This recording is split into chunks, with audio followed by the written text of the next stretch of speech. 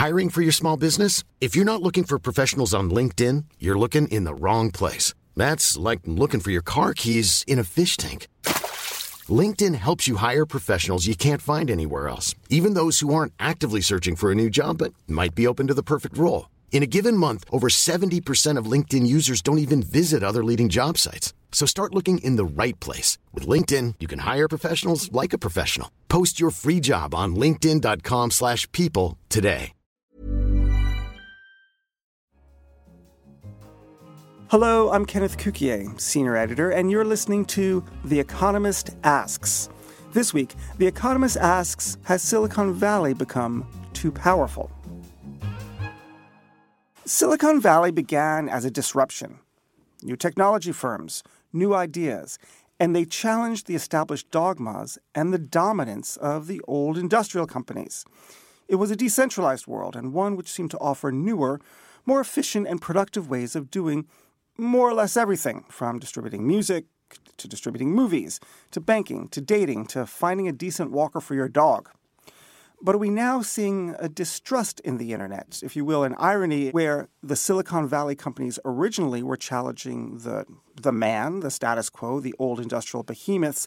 Now actually they have become the new industrial behemoths, and they themselves are being challenged by other people.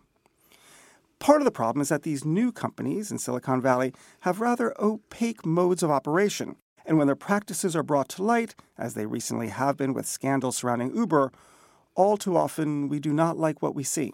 The same economic problems that some hope the internet could alleviate, stagnancy, inequality, inefficiency, are now the ones the technology giants might be exacerbating. At least, that's the argument made by my guest today. He is Jonathan Taplin. Jonathan is a former tour manager for Bob Dylan and a film producer. He is also the director emeritus of the Annenberg Innovation Lab at the University of Southern California. He is also the author of a new book, Move Fast and Break Things: How Facebook, Google, and Amazon Cornered Culture and Undermined Democracy. In it, he explains his concerns with the vast monopolies that now dominate the internet. So, first of all, Jonathan, welcome. Thank you. Good to be here. My initial question to you is, what led you to take an interest in these companies and these problems?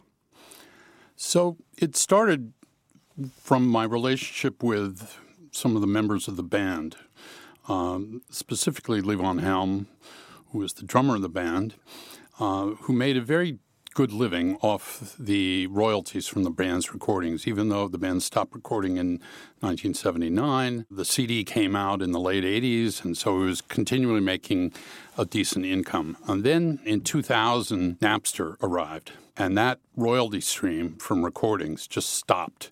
And it just so happened that he also had got throat cancer in 2000.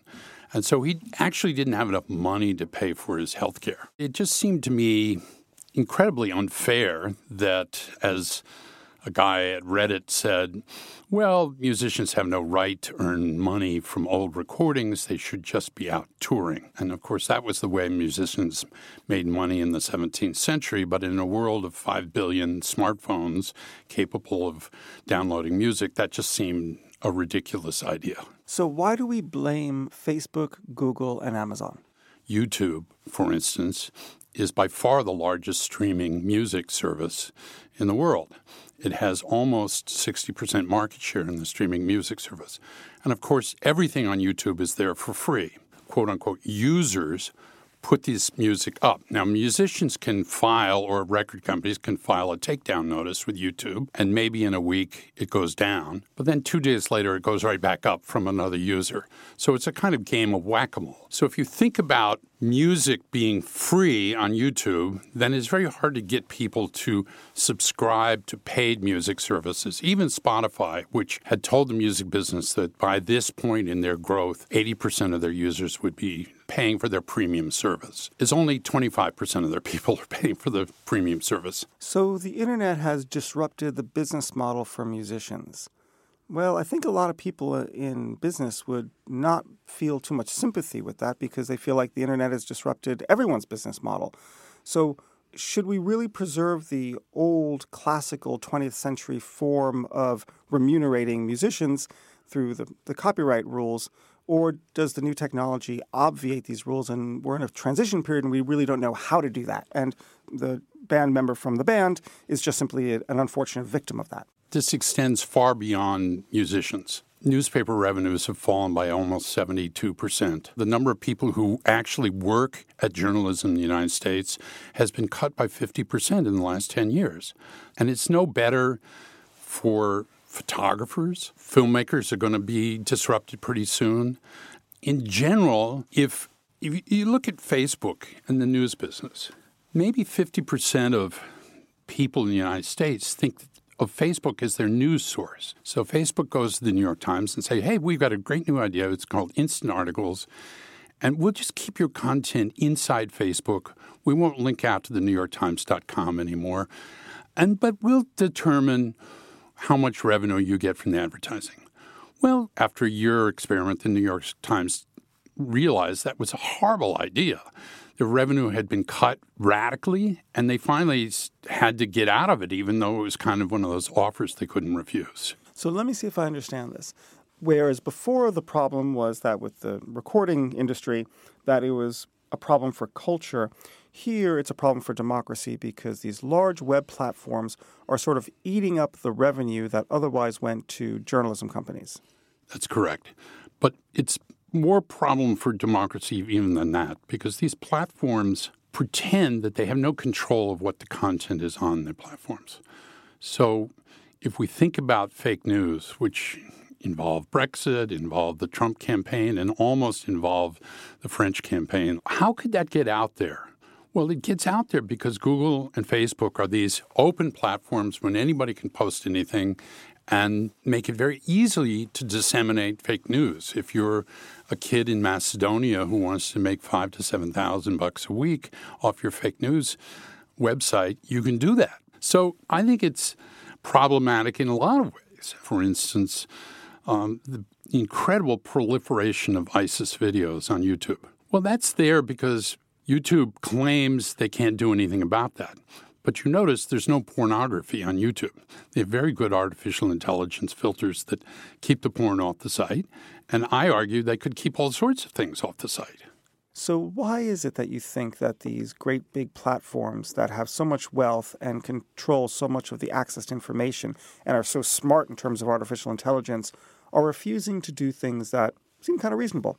So the Economist had a recent cover in which what looked like huge oil platforms, only they were labeled Google, Facebook, other words, making the point that I've made in the book, which is data is the new oil. So if data is the new oil, and say three companies, Amazon, Google, and Facebook, are basically vacuuming up most of the data and using it to sell, they need as many users as possible. And for them, a viewer of an ISIS video, which, by the way, they happen to put advertising on, is just as good to them as the viewer of a cat video.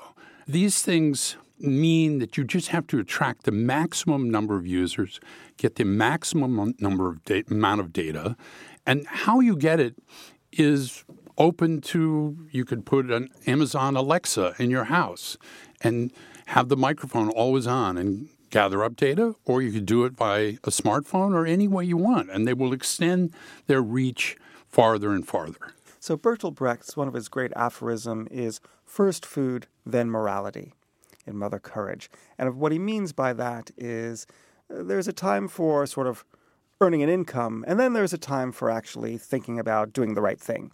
Do you think that Silicon Valley is obeying the rules of technology as it's written, which is they sort of move fast and break things, they do the right thing, and that this is sort of the natural evolution of things, that now they're going to learn morality and work better as better corporate citizens?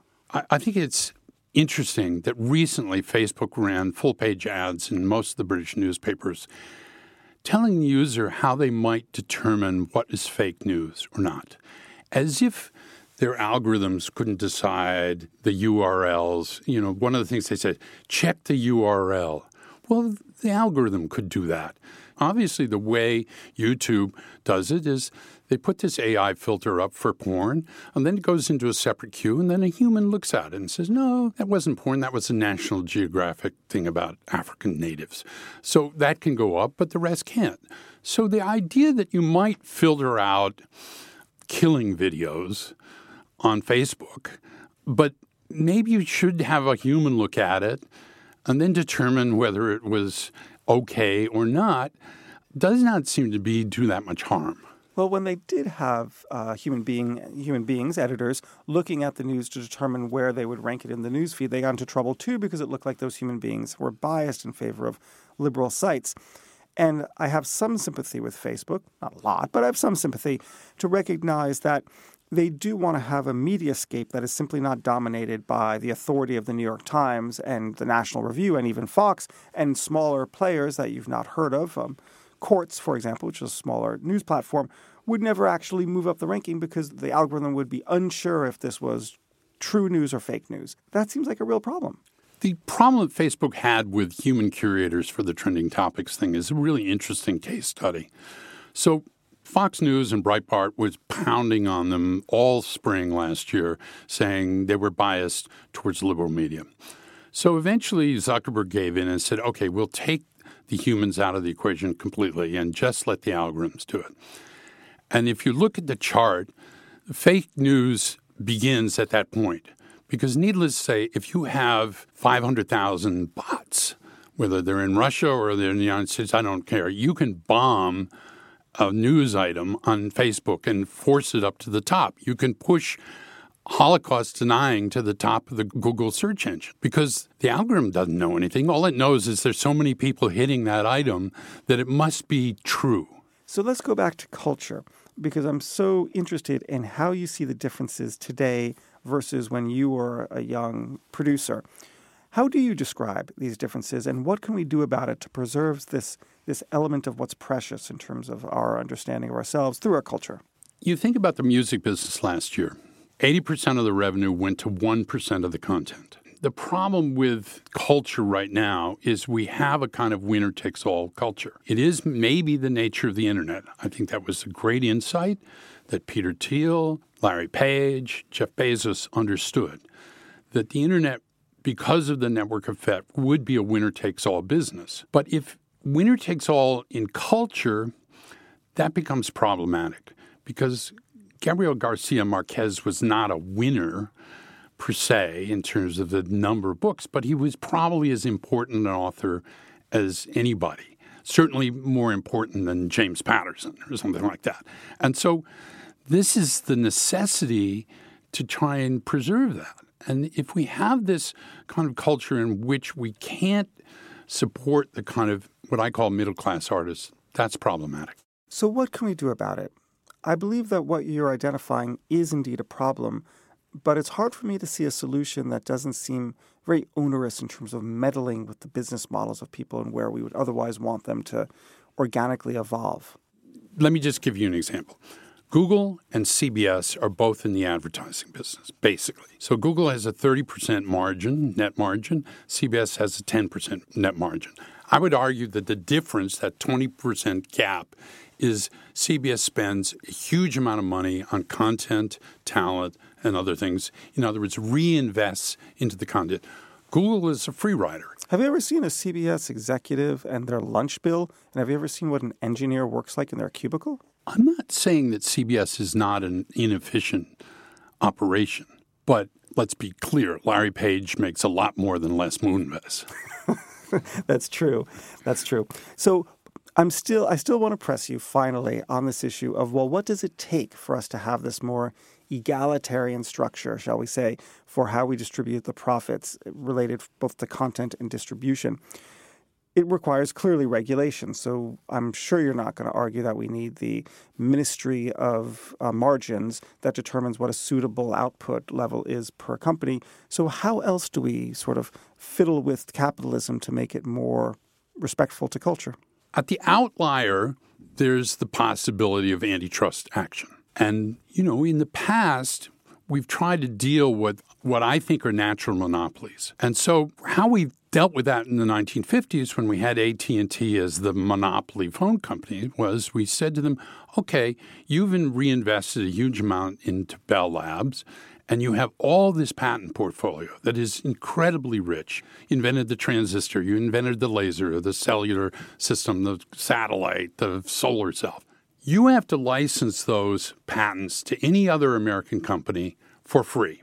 So out of that came Texas Instruments, Fairchild Semiconductor, Motorola, Intel, ComSat, all these incredible companies that were built on the free patents that came out of Bell Labs. Now, that is one possible solution.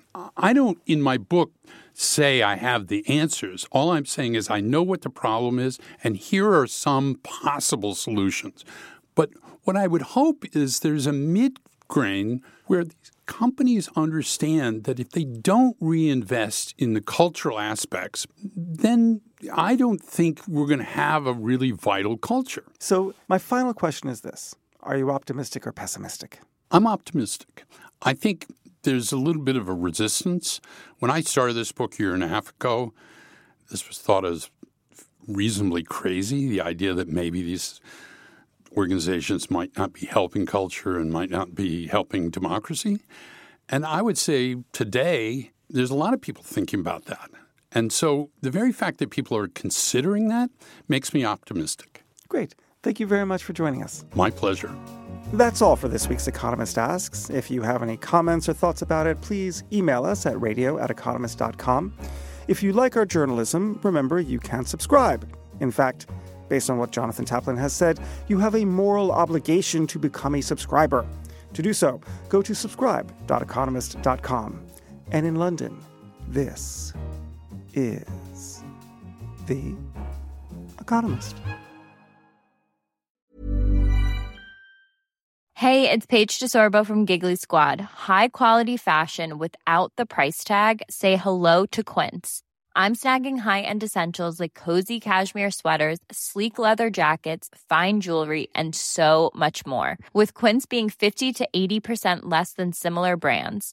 And they partner with factories that prioritize safe, ethical, and responsible manufacturing. I love that. Luxury quality within reach. Go to quince.com/style to get free shipping and 365-day returns on your next order.